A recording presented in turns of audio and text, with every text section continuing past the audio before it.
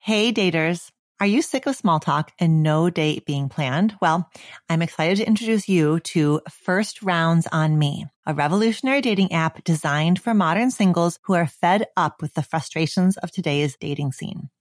The app is all about actually helping you plan dates and build genuine connections. How so? Well, the only way you match with someone is by planning a date. Send a date, a time, and a location, and then the rest is up to you.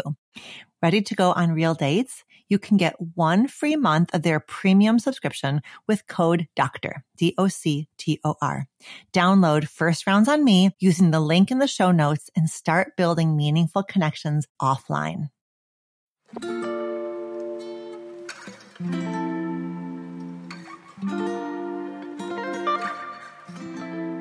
Hello and welcome to Reimagining Love.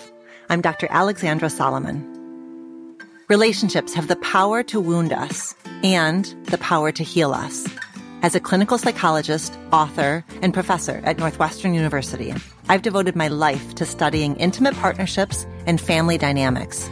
On Reimagining Love, I'm here to translate complex clinical topics into tools and takeaways that you can use in your relationships today. If you're ready to develop relational self-awareness and create vibrant and loving relationships with the people who matter most to you, you've come to the right place. I'm so glad that you're here.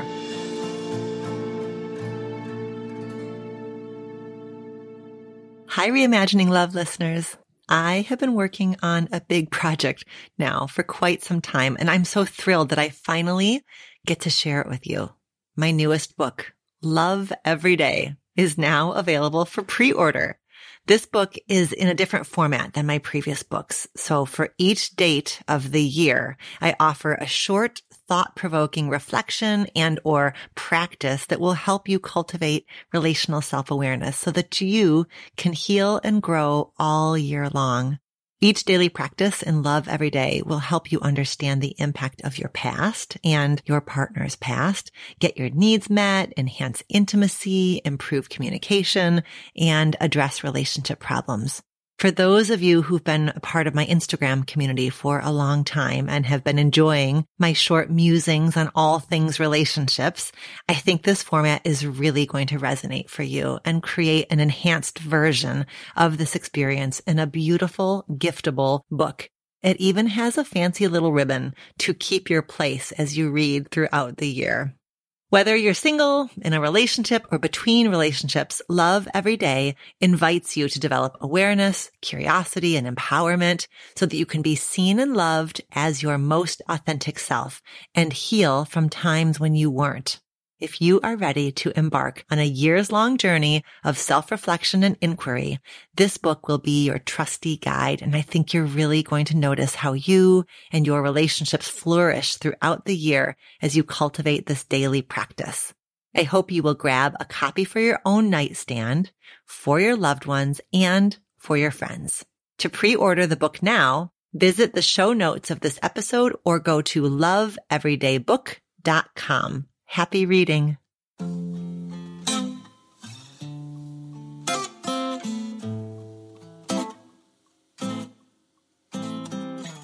This week, I wanted to share an episode focused on friendship with you. I'm joined in this conversation by the wonderful Lane Moore, an award-winning comedian, actor, writer, and musician. Moore is the front person and songwriter in the band It Was Romance, which has been praised everywhere from Pitchfork to Vogue. She has written for The Onion, The New Yorker, and was previously the sex and relationships editor at Cosmopolitan. She's the creator of the hit comedy show Tinder Live and the author of the critically acclaimed book, How to Be Alone, If You Want to and Even If You Don't. And now her new book is called You Will Find Your People, How to Make Meaningful Friendships as an Adult. You Will Find Your People is an expansive book, and in it, Lane is unafraid to touch on so many topics that I don't think get enough airtime in our culture, like friendship breakups, loneliness, and the impact that growing up in a complicated family system can have on our present-day friendships and our sense of self-worth. I loved talking to Lane about friendship myths, how to have the hard conversations with our friends, and how to let our friendships adapt when our lives inevitably change. I hope that you feel seen and validated in this episode. So without further ado, here is my conversation with Lane Moore. Hi, Lane. Hi. Thank you so much for being here today with me. Oh, yeah, I'm very excited to talk to you. Yeah. Our paths first crossed a few years ago when we were both guests on 1A on NPR, and we were talking about being single in the pandemic. And I remember being just really impressed by you. And so I'm very, very happy to have a chance to spend a bit more time with you today. Thank you. Same. I can't wait to dive in, to talking about your new book and celebrating that. But I want to start with the Reimagining Love question that we ask all of our guests. So are you ready for the relational self-awareness question?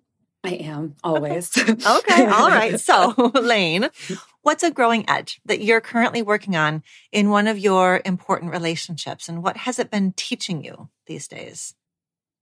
I've really been working on accepting that there are people who want to show up for me, and I might not be as alone as I once was. Like, I realized that it had become, you kind of just deal with whatever you think your story is, and you get really attached to that story, and because it was true for a long time. But I've really been working on seeing, oh, wow, there are people who love me and want to support me and want to help me. And now I'm tasked with, then I have to let them help me, let them support me. I have to find a way to get it into my nervous system that there is support and love and help. And that's so different than it's ever been in my life. And yeah, it's teaching me, I think, realizing your part in it. And sometimes we need care so much,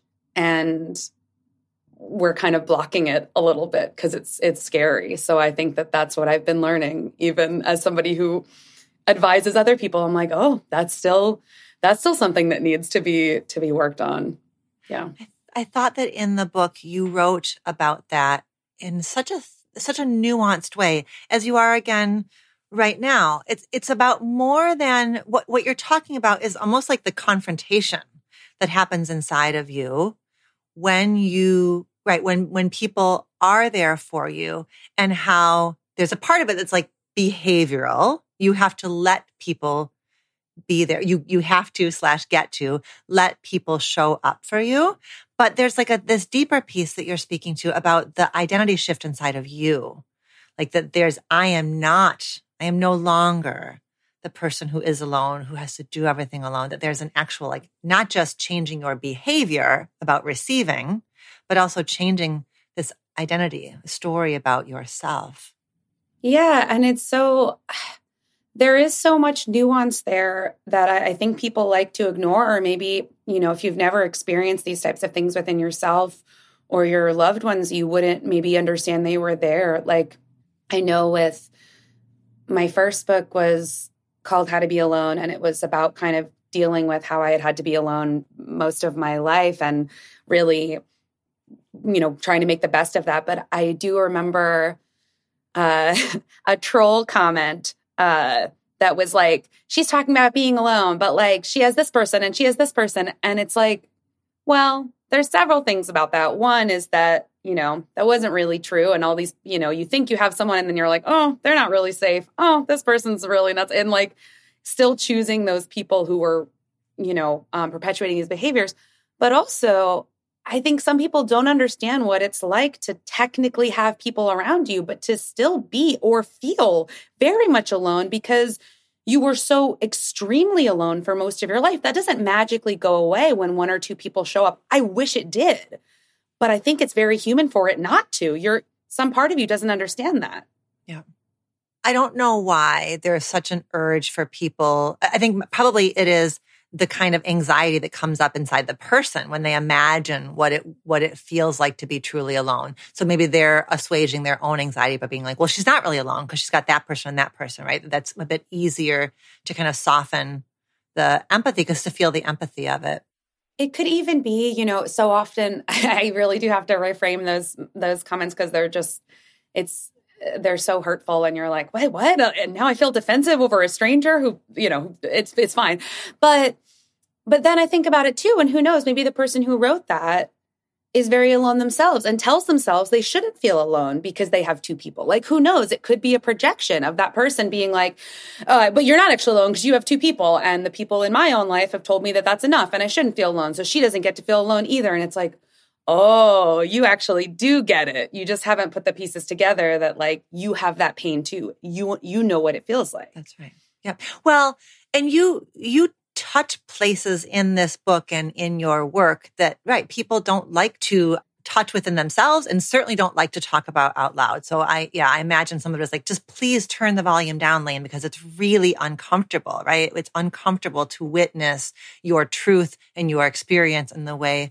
So yeah, and I hear you. I mean, I hear that the you part of it is that you then are face to face with trolly stuff like that really has so much more to do with the person saying it, and you're human and it gets in. And yeah, but then, the other side of it too is like, you have that fear that like, but those feelings that, we shouldn't talk about this. We don't talk about that. I have bumped up against that since I was a very, very little child. I have never liked that. I have never liked, we don't talk about that. We don't discuss that. Don't say that. That's inappropriate. I don't think that facing trauma, pain, mental health challenges, I don't think it is inappropriate. I don't think it is rude. I know for a fact that, there might be one or two people who are like, don't talk about that. We don't talk about that. That's their deal, because I also get hundreds of letters from people every single week saying, thank you for talking about this. I've never heard anybody talk about this. I've never heard anybody share these feelings. And what I want to do is release the shame around these things. So if those people want to stay stuck in that, I hope they can get out of it. But, that's it. That's all I can say. And it's like reframing it in my own mind where I'm like, you're not saying it for the people who still think we don't talk about that. Don't talk about that. That's rude, whatever. Like, that's not who, no, that's not who I'm writing for. Those aren't my people. So those aren't your people. Those aren't the ones I want to talk to, are the ones who are sitting at the polite dinner going, I wish we could talk about something a little more real. I would really like that. Like, those are my people. Those are your people. Okay. So that is literally the name of your new book, which is You Will Find Your People: How to Make Meaningful Friendships as an Adult. But before we go into all of the beautiful offerings you have given us about the topic of friendship, can we back up and just learn a bit more about you, about your first book that you referenced, which is called How to Be Alone, your comedy show called Tinder Live, and just like you as a person. So give us a little glimpse of your journey, please.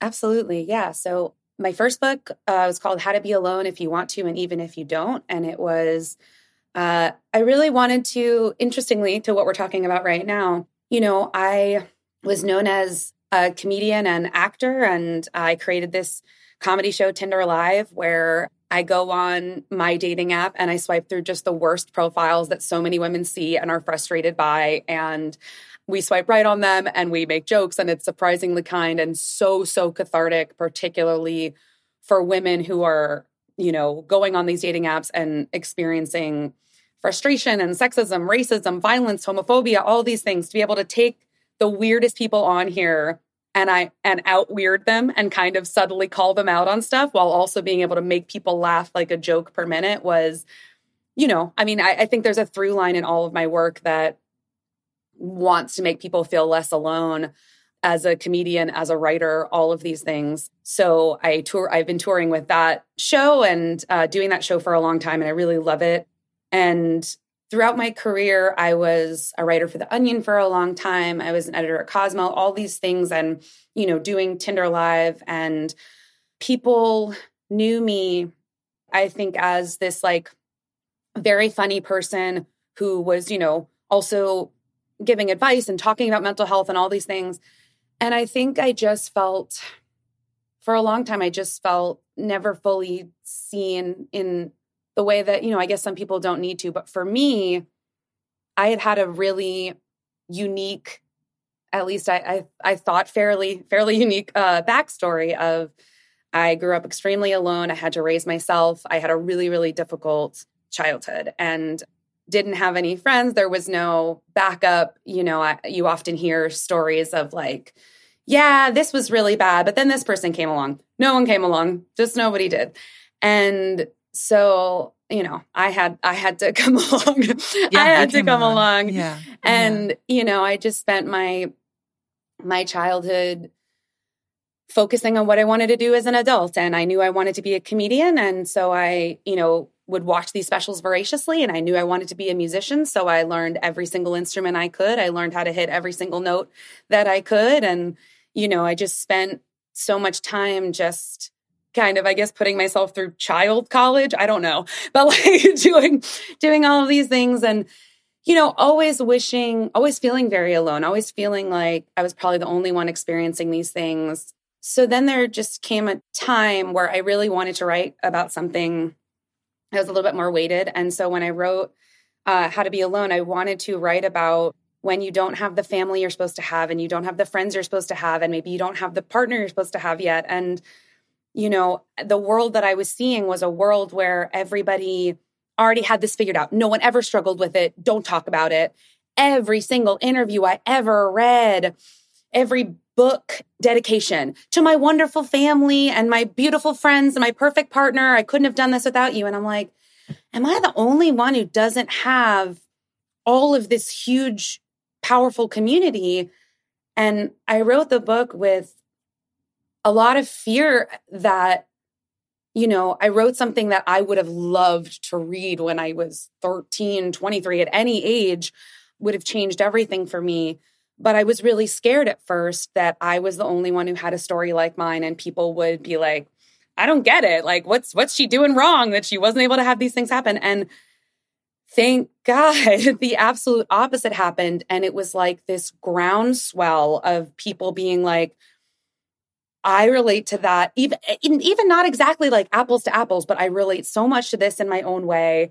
And, also talking about a lot of the messages that we're given about relationships and what it means if a woman is alone, what if it means if you're still single at a certain age, just all of these things that we're taught about what it means if you're alone and the shame around that as though it's your fault. And so I wanted to write about that. And then I'm also a musician in a band called It Was Romance, where I talk a lot in the first book and a little bit in this book about some of the stories behind those songs, because they're also about these different things as well that, you're not supposed to talk about, that I really wanted to put in these songs because it felt like a safe place to put them in music, whereas it might be harder to put them in comedy. And yeah, I've just noticed that the more I started talking about attachment styles and different mental health things and struggling with these things, just such a positive response on social media.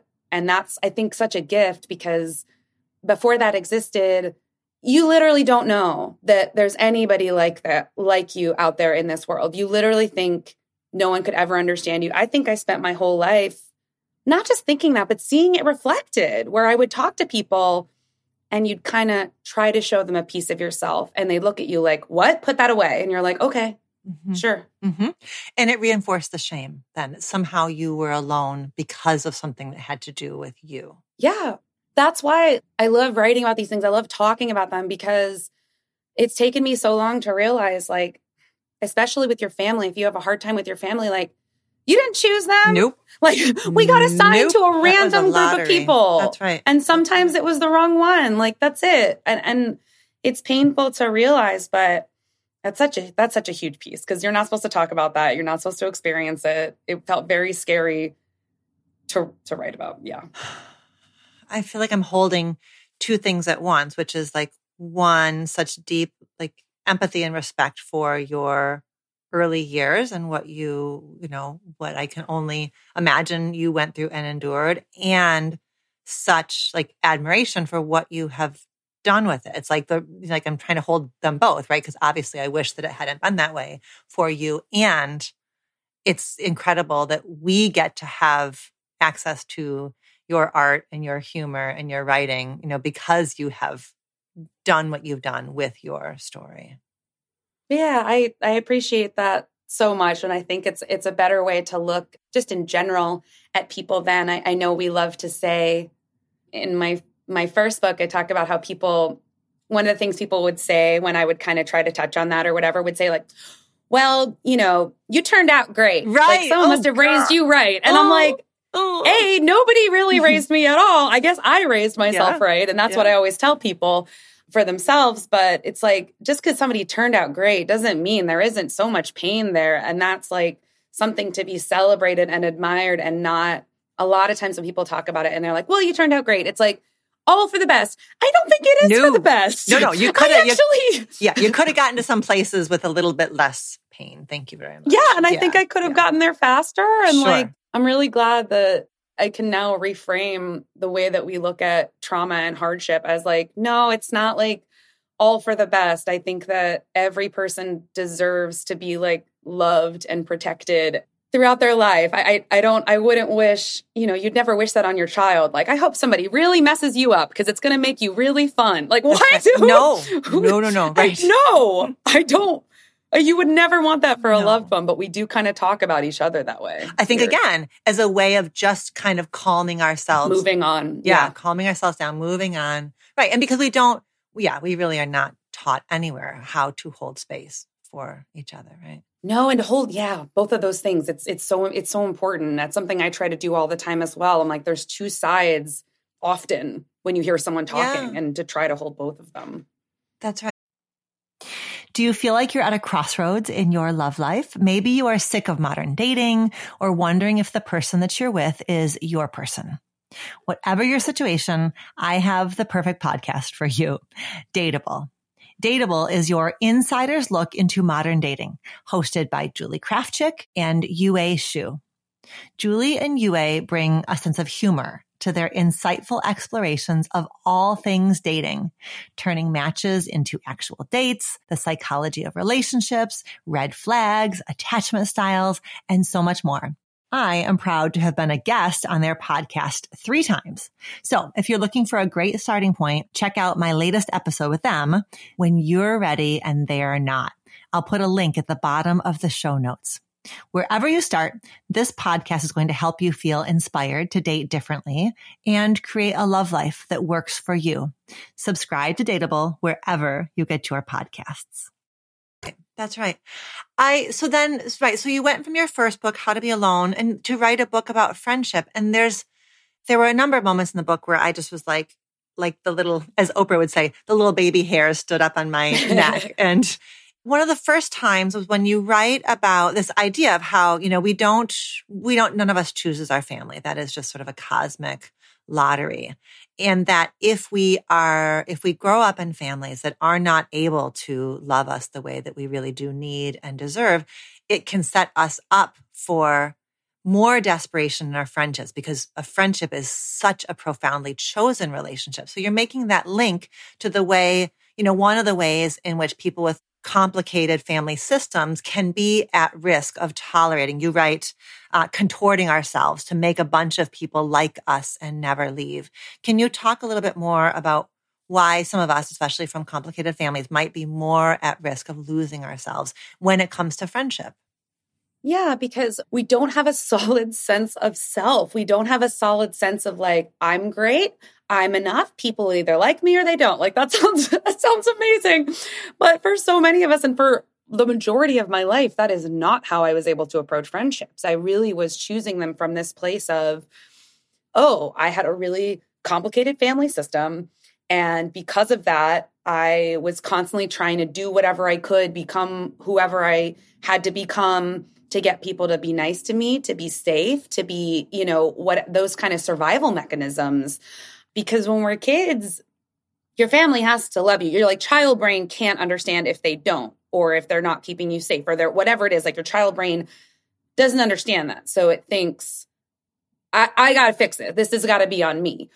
And we can keep that part of our brains that's like, if I'm an adult and my friend is being mean to me or is judging me or is whatever it is, I have to change. Something's wrong with me. Let me fix it so that they don't leave. And people who don't have trauma around that, I've met them. They seem very free, but they don't do that. They're very much just like, I'm great. Like, take it or leave it. Like, if you don't like me, that's your problem. Sometimes to a fault. There are people who will do that to a fault. And you're like, no, there's some space here for you to see things differently too, so you don't want to go to the other extreme, but, you certainly don't want to be, I think a lot of us, when that has been our experience with family in our formative years, we really, part of your brain goes, okay, we couldn't fix this relationship as a kid, but we can fix it with friends. And even as a kid, I was doing that where, I couldn't fix things at home, but in my friends, I was like, oh, let me like become what they'll really like. And then they'll love me. And then it will be okay that I'm struggling with this other thing because I'll have fixed it here. And then when that doesn't work, we go to romantic relationships. At least that's what I did. We go to romantic relationships. Oh, if I can like get you to love me and contort myself around that, I will fix it. And so it just creates this, we don't even know that we're doing it. That was not something I was conscious of, but I absolutely was. I was thinking about my middle school self and the ways in which there were parts of the social fabric, the kind of hidden rules of friendship that I didn't understand because my family system was really, really struggling. I don't know that I've ever in my life thought of it as a disadvantage. Like that I was, that's something else that you write about is really how much privilege a stable, loving family creates when it comes to friendship, because friendship tends to be, right? We cherish and we crave these like lifelong friendships. Our experiences of friendship start when we're at this very young age. So it's versus like a romantic relationship where we've got a bit of time to build that in, but friendships are really from the get-go. And so if we are struggling in our family system, we really are starting with the wind very much at our face around social dynamics, around understanding and being just available for friendship. And it was really, it led me, that part in your book really led me to kind of like replay some moments in especially like my junior high, young adolescent years where there just were parts that I didn't get because I didn't have, I think, the bandwidth to be able to get what friends who were in perhaps more stable situations were able to understand. So can you talk a little bit more about that connection? Yeah. And then, the other thing as well is part of it is the bandwidth. You're not maybe as light as they are because you're dealing with the weight of everything that's secretly going on. But then there's also, and this is discontinued, but there's also this thing you're bumping up against with your friends when you realize, at least seemingly, that they come from a super loving, safe, stable, supportive family where you're like confused and you're jealous of them and you might resent them, but you're 12 and you can't articulate that. And even if you could, they wouldn't know how to respond to it. But, I think for so long, I didn't like going over to friends' houses who had really great families. It was deeply painful for me because I think for me, one of my things was so many things that I've been through in my life. I had to tell myself for so long, like, everybody's going through this. Don't worry about it. Like to kind of survive so your brain doesn't break. And then as a child or even as an adult, when I've talked to people and then they'll say things and I'm like, you got that too. You got that as well. You got that as well. Or when, Mother's Day happens, Father's Day happens, all those things. And everyone's like, thank God for my perfect family. Thank God for my perfect family. And you're like, oh my God, everyone did get it. And it's like just those moments. And so I think there's that. And then you can't communicate what's going on at home. And you also might not even want to because you're still feeling like you barely understand it yourself. And then you have the added pressure of, especially in, I don't know, 11 to 17 or whatever, like there's a certain version of you have to be in order to be liked. There is a social system that you're trying to navigate so that you don't get bullied, so that people like you, so that certain people like you in a certain way. And then there are those like Mean Girls underpinnings where you're supposed to understand a different language you don't understand and you don't. That's what I think that's the other thing I didn't have the bandwidth for. I didn't have the bandwidth to like play psychological mind games when I'm already dealing with enough. I don't want to play this like, oh, really? Yeah. Did you say that? Because we're on a 3-way call. Like I didn't have the bandwidth for that. I'm like, I just you want them to catch you. You want to have those friendships so that you can be like, things are rough at home, but we've got each other. Right. That's so hard. That's right. It's so hard. Yeah. And you doing what you've done in the book, like you give us a chance to kind of go back and tend to and honor, all of those moments and revisit them, right? Revisit them with different eyes, because there can be so much shame that lingers and then ends up continuing to form barriers in real time, right here, right now in relationships. You write that friendships require so much timing, luck, communication, and puzzle piece compatibility that any two people who make it to the promised land of true friendship are almost heroic. How do you what's your working definition of true friendship? I wouldn't define it the way that I think that we often define it, via like, we knew each other X number of years, or it's always these like potentially superficial definitions. I think true friendship is being able to be as much of yourself as you possibly can and know it's fully safe to be all of it, the light parts, the dark parts, the happy, funny parts, the struggling, messy parts, and to know that person will love you and accept you and support you. I think that's it. Because I think a lot of the other stuff, how often you see them, if you live in the same city, I think is irrelevant. I think it's because there can be people you've known 20 years, there can be people who live down the street, whatever, who might still not make you feel very known or seen or loved or accepted. So none of that matters. I think just when I look at my friendships, that's what it really is, where I don't feel like I have to censor myself. I don't feel like I have to, when somebody says like, how are you doing? I know they really mean it. I know they don't just expect me to say, good, you. I can't do that kind of friendship. I can't do it. I don't. Life is too short and too hard sometimes. I can't do friendships like that. A lot of mental gymnastics to be filtering. Right. And again, can I bring this up? And I went through that for so much of my life. And I just realized no, fortunately, I finally have better people in my life who never, ever want me to just say, good, you. And I don't want them to say it. We're very clear with each other about that. And it's taken a lot of communication and cultivation of that. It didn't just automatically happen. It's something, you have to kind of mindfully create, I think. Well, and I think I'm thinking about, the people who listen to this show who listen to this show because they are deeply curious about their own journey of healing and growth and deeply want those kinds of relationships that are more than just, the chit chat and the putting on a happy smile. And I think that brings me to want to ask you about the risk of outgrowing friendships, right? Like there's sort of one of the risks of being on this journey of, relational self-awareness and growth and curiosity about the impact of earlier experiences, I think can put us, it certainly, as we continue to change and evolve, it changes the space between ourselves and somebody else. And what felt previously like a ceiling, like this was good enough, then, sort of becomes like almost like a new floor for us. So how can we do both? Work on ourselves and maintain friendships? What do we do if we, what is it like to outgrow friendships? Can you talk to us a little bit about that? When we outgrow a friendship or we suspect we outgrown a friendship, I think we all go into a state of denial. I really do, and I think the reason we do it, or at least self-doubt, like real self-doubt and then denial, where it's kind of like, I feel like this isn't working anymore. Don't say that. No. Things take work and they're not always easy. And this person's been there for you. And stop thinking that, that's where my brain goes. It talks me out of it. Don't give up. Don't do that. Come on, blah, blah, blah. And all these things.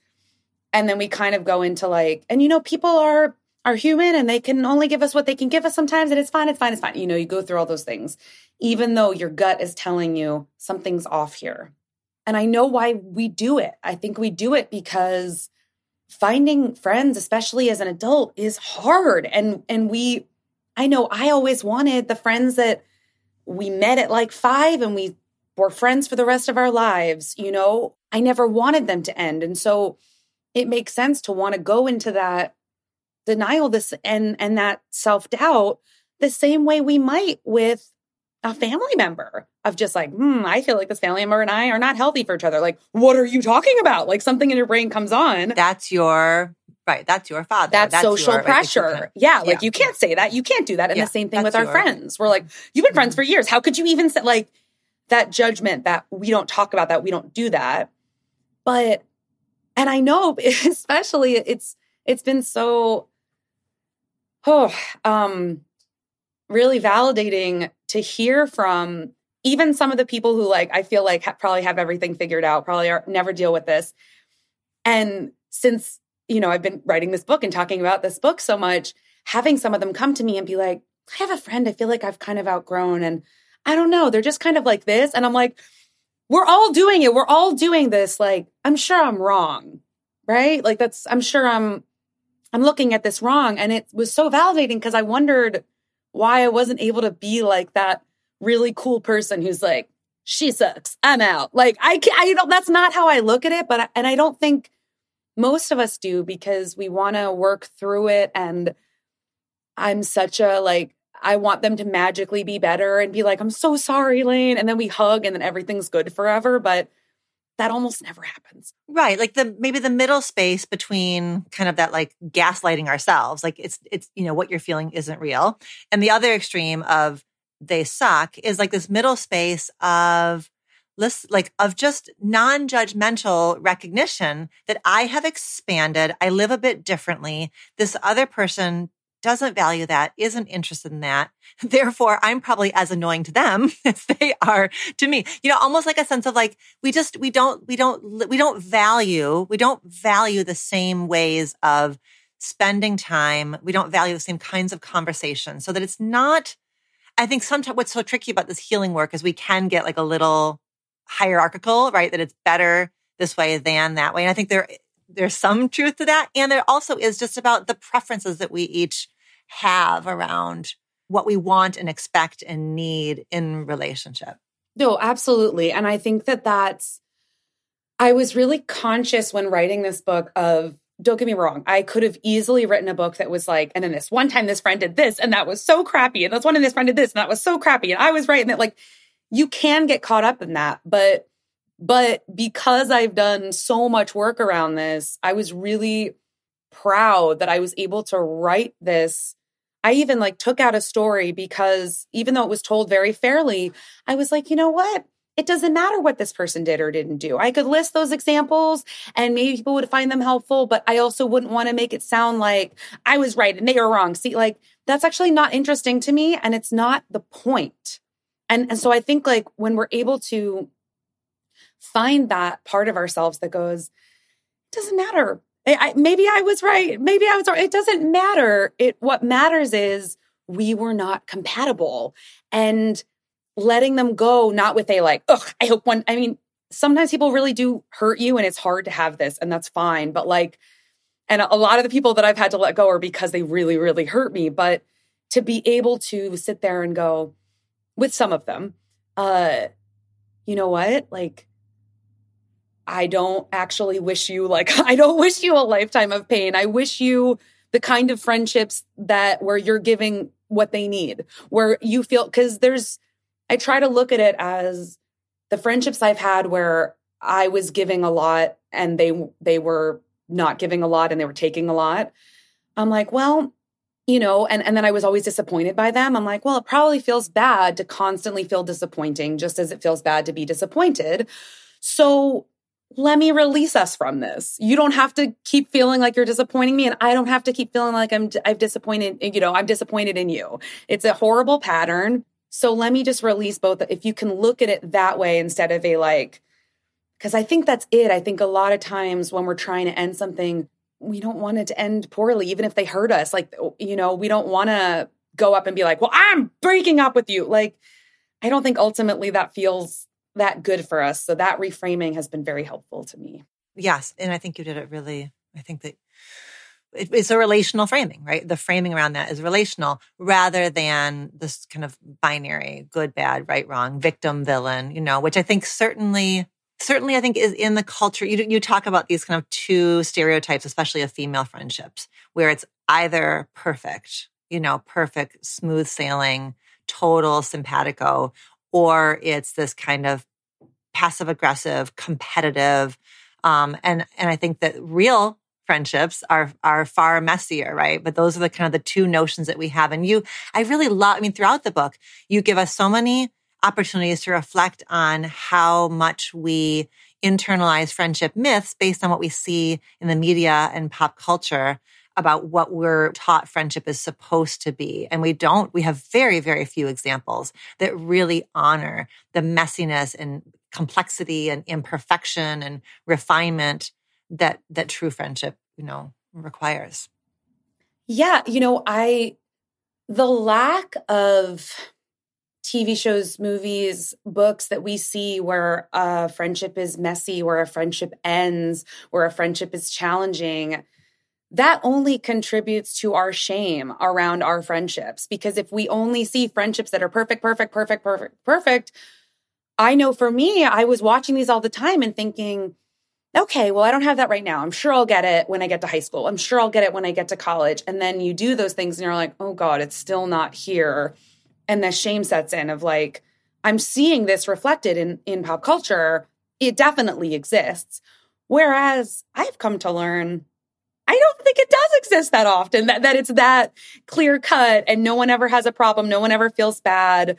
You have like one fight in your entire 20-year friendship. Like that's not realistic. I wish it was, because it's so comforting to watch those shows and watch a relationship like that. But these are fictional relationships. And I don't think that's not to say that, getting as close to it as possible is not something to strive for, because I still want it. I still, I will never tell anybody to like lower your expectations. Life is bad. That's not it. But it's just for the purposes of not having the shame around like, well, I'm watching Anne of Green Gables and they're best friends and they never have any issues and she understands her immediately and she understands her, and like I'm watching New Girl and they all get along and it's fine, and then we feel shame about ourselves. And so for the purposes of that, sitting there and saying, well, do you have anybody in your life who you have fun with? Because that counts. Do you have anybody in your life who you see sometimes you have a really nice moment with? Like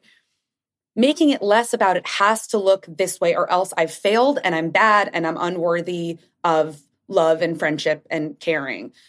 We have to get away from that. It's been so crucial for me to get away from that because it's such a high bar and it's not realistic for many of us. Right. And the other thing something else that you do is you normalize some kinds of friendships are friendships that require work and that can be available for work. And you say sometimes we need to talk about the friendship, like have a conversation about the relationship, about, hey, here's what I'm looking for in a friendship and what are you available for? And you make the point that you think, and I agree, more vulnerability in that kind of what are we to each other? What are the terms of engagement here? There's more vulnerability in that kind of conversation between friends, even than between romantic relationship partners. And why do you think that is? Like, why might it be harder for us to say to a friend, like, let's talk about us, who we are, what we're wanting here? Why might that be even harder for us than with a romantic partner? Yeah, because I think a big part of it, again, is because we don't see it reflected. We don't talk about it. With romantic relationships, there's so many resources and things that are like, how do you tell your partner what you need? How to, on the third date, how to tell them what you're looking for, what you need. We don't do that with friends. It's just we like each other. We'll just keep riding this wave. And it's like, if we, and it doesn't have to be so formal in the same way that it doesn't have to be formal in a romantic relationship either. You don't have to sit there with a clipboard and be like, I'm looking for this friendship. Are you? Like, it doesn't have to be like that. But I know in so many of my friendships, and I think a lot of people's friendships, we just kind of let the other person set the tone, or we're like, we'll talk about it at some point. Or when you start to see that friction coming up, you're like, well, I don't want to bring it up. I don't want to have that conversation. I don't want them to feel attacked. What if I bring it up and they're mad and then I have to calm them down, or they leave and it ruins it? And so we bury those things inside of us, where in an ideal situation that's very achievable, we could say that we could open up this conversation and both people could get to say the things they felt weird saying. And we can both sit there and go, this isn't weird. This is great. Tell me more. Like, that is such a thing we don't encourage. And from doing it myself, I realized, oh, this is possible. With the right people, you can phrase it in a way. You can say, hey, this is how I kind of feel. What do you think? to be able to do it is so valuable and so healing. And then you actually see changed behavior. You see things are noted. And it just makes you feel so much stronger in your friendship because you're like, oh, when these things come up, we will handle it together. That's real. And it is. And it's this other avenue also that opens up that's about the ways in which, as friends, we are mirrors for each other, right? So the way I'm feeling about something that you did or didn't do, a part of it, sure, is about your behavior. Maybe your behavior was thoughtless, or maybe you did not meet a, expectation that was really clear to me. And maybe also you are mirroring something about me, right? Something about the dynamic between us reminds me of something that has to do with my sister or my mom or my own insecurity, right? And so by being brave enough to say to you, can we talk about this? I open up a brand new plane of possibilities for you to either learn something about how you come across in relationship, me to learn something about my own wounds and how they are creating a particular set of perceptions that I have of you and all of the above, right? Because it's my stuff plus your stuff that's getting, creating the dance between us again and again and again. And that's something that, as you're saying, we just, for as little, I feel like this is like the whole point of reimagining love is to be working at that edge of these kinds of conversations, largely an intimate partnership. But it's why I'm so excited to have you on to talk about how that same work of what this moment feels like to me, what this moment feels like to you, curiosity about my stuff, curiosity about your stuff, like that's available for us also in our friendships. Exactly. I mean, it really is. And so much of we spend so much time talking about romantic relationships like they're really complex. They need a lot of work, and friendships are really easy and everybody has them and they don't need any work. That's ridiculous. It's two people. And literally, as you said, it is your stuff and my stuff and our stuff. There's no way that is going to be somehow easier because you're not sleeping together. Like that's just so strange that we put it in these separate compartments because exactly. Like I have my past stuff that's going to come up in my friendships and my friends have their past stuff that's going to come up in their friendships. And if you're able to have those moments when you're like, oh, you're sensitive about this for this reason and I'm sensitive about this for this reason. And maybe some of these were misunderstandings. Like the work that we do in our romantic relationships is just as valuable and just as transferable.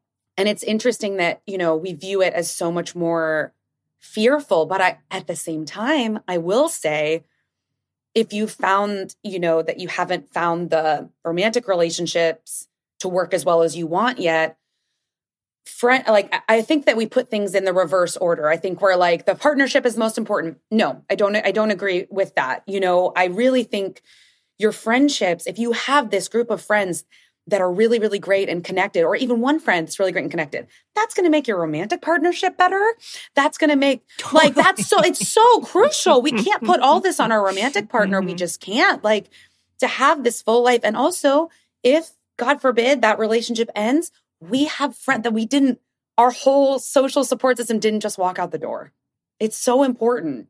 Yeah. And whatever work we're willing and able to do within our friendships, right, as you're saying, those are skills that are transferable to romantic relationships and vice versa.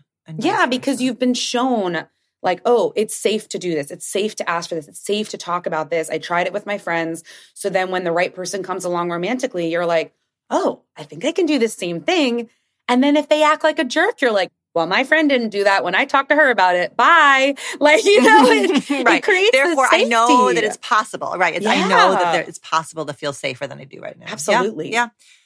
I think some of the most challenging moments in friendship can be when one or both is going through a major life change, and that requires the relationship to flex. And oftentimes it is. One is getting married, one is having a baby, like those kind of significant, milestones or a significant job change or a move. What advice would you have for people whose friendship is having to change, to some degree because one or both are going through those milestones? How do we keep friendship strong as we, make these individual shifts? Yeah, that was I wanted to do an entire chapter about that because it felt so huge to me as we see our friends, maybe we're the single friend and everyone else is getting married, or maybe we're the only people who have a baby now and our friends don't, or, just all these different ways that you want to think that these beautiful moments in our lives won't shift our friendships, but they do. And I've seen it firsthand when like if someone I was really close friends with, I talk about in the book, and then she started dating somebody and they were like attached to the hip, and all of a sudden they were just in this relationship and we kind of didn't talk anymore. And it's this like, it was so painful for me because you're happy for this person that they found love, but you also kind of feel like they're gone because they are in a way. And I think that's where communication comes in, as hard as it can be. But, you know, because I've heard it on so many levels. I've heard it when I talk to friends of mine who have kids and they're like, I miss my friends. They don't invite me out because I had a kid and they assume I don't want to go. And I'm like, I wasn't inviting you because I didn't want to be your, you know, a childless kid being like, do you want to go out at 9 on a Tuesday? And you're like, no, but literally they wanted me to ask. So they wanted me to, and even if they said no, to feel included. And that's why I want to encourage this kind of communication, because these life changes are going to affect us all in different ways. And the best thing I have found is to communicate with my friends and say, hey, this might sound weird. I've kind of not been inviting you out because you just had 2 babies and I feel like you don't want to go. Am I reading that right? And if I'm not, I want to do it in another way, because we make these assumptions sometimes based on our own wounds, you know, and they're not true. They're not true. So I think, you know, what it means when someone doesn't have time for us, what it means when we assume someone doesn't want to see us. Like, I think that's one of the biggest things that we do in our friendships that's just not serving us and is only helped by communication. We're primed for those assumptions. Like, I'm just thinking about all the ways in which we are set up to make those assumptions. One is like that idealistic notion that if you, especially I think that women have, that if you have to have those conversations with your girlfriend, you must not understand her. It must not, like this sort of idealized notion that she should just know. And that gets in the way. I think the ways in which in a patriarchal culture, women are taught, like women are sort of put on these, you know, hierarchies around if you're married versus if you're single, right? All of that kind of competition and jealousy and fear and shame, perhaps, right? That maybe then silences, and then layer on top of it, right? Like, as you're saying, the kind of wound of if I feel you pulling away, and that kind of pricks me in that same place where I felt abandoned as a child, alone as a child, that may end up silencing me even more. So it's like, there's so many factors in the mix that can create these assumptive stories of, you must not want to be near me anymore. Right. And then you're pulling away because you feel ignored. They could pick up on that and be like, well, I felt like you pulled away. And you're like, I did because you pulled away. And it's just this like, and you're sitting there and you're like, well, you know, we may not be 13 anymore, but these are still very 13-year-old ways of communicating. It happens to even the best of us.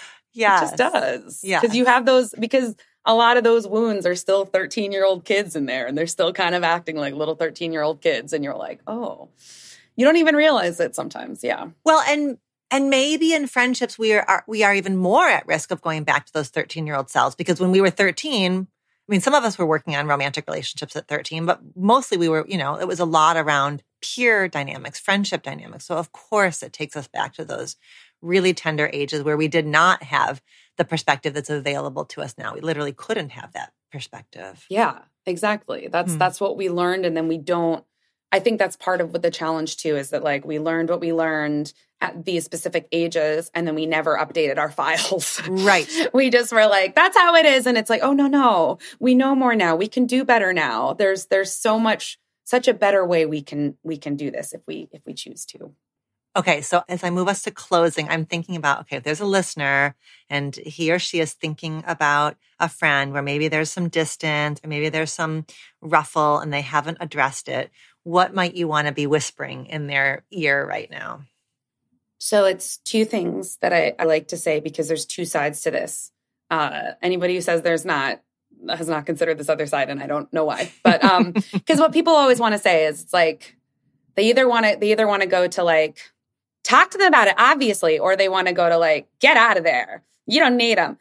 No, hold on. Like, it's Slow it down. Again, those 2 polar opposites. It has to be these 2 extremes, right? That no nuance is allowed. Yeah. 2 things. 1, have you talked to them about it? Have you talked to them? Have you had a real honest conversation? Not where you like kind of said it and you assume they knew what you meant, which I've done, no judgment. But that doesn't, you need to say it clearly sometimes, is the truth. And if you haven't done that, do that.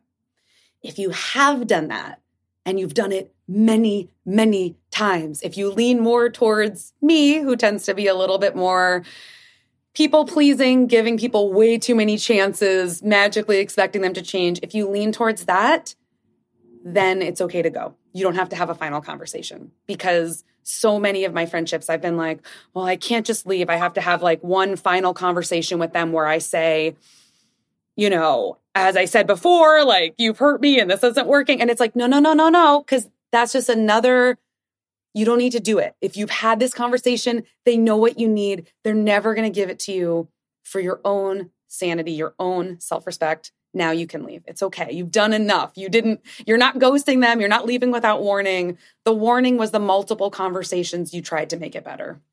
And now is the grief. Now is the grief. Right. Because sometimes we just are like, but I think that I didn't really say it loudly enough or clear. And it wasn't standing on my head the 8th time. And so maybe I need to be... I didn't cry. Yeah. Maybe so if I cry, they'll know how much pain they put me through. And maybe then it's like, stop. It's so hard to let go of the illusion of control and to just let there be grief. Yeah.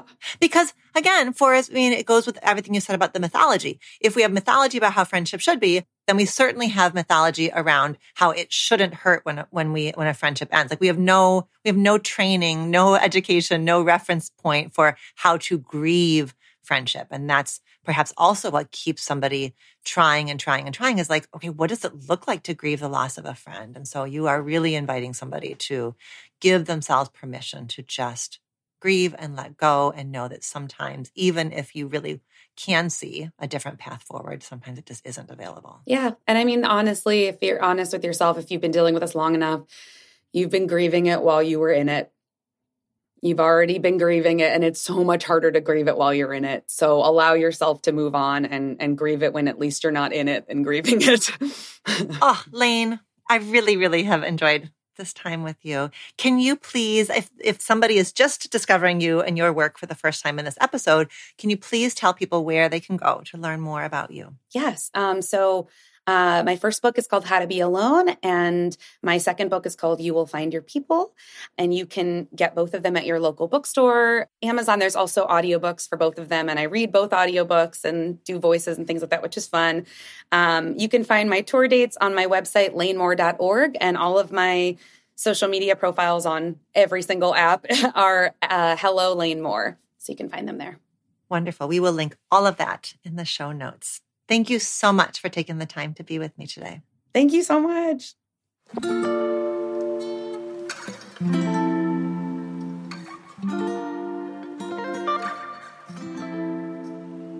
Thank you, Lane, for opening up such an important and validating conversation about friendship and its place in our lives. You can find Lane's book, You Will Find Your People, in the show notes of this episode, which I know you're really going to love this book. I hope you're going to add it to your collection. Thank you for listening, and until next time, be well. Thank you for listening to our show. Our producer is Elizabeth Vogt. Our editors are Mary Chan and Katie Pagich of Organized Sound Productions. Our theme music was composed by Slade Warnkin. Reimagining Love is executive produced by me, Dr. Alexandra Solomon.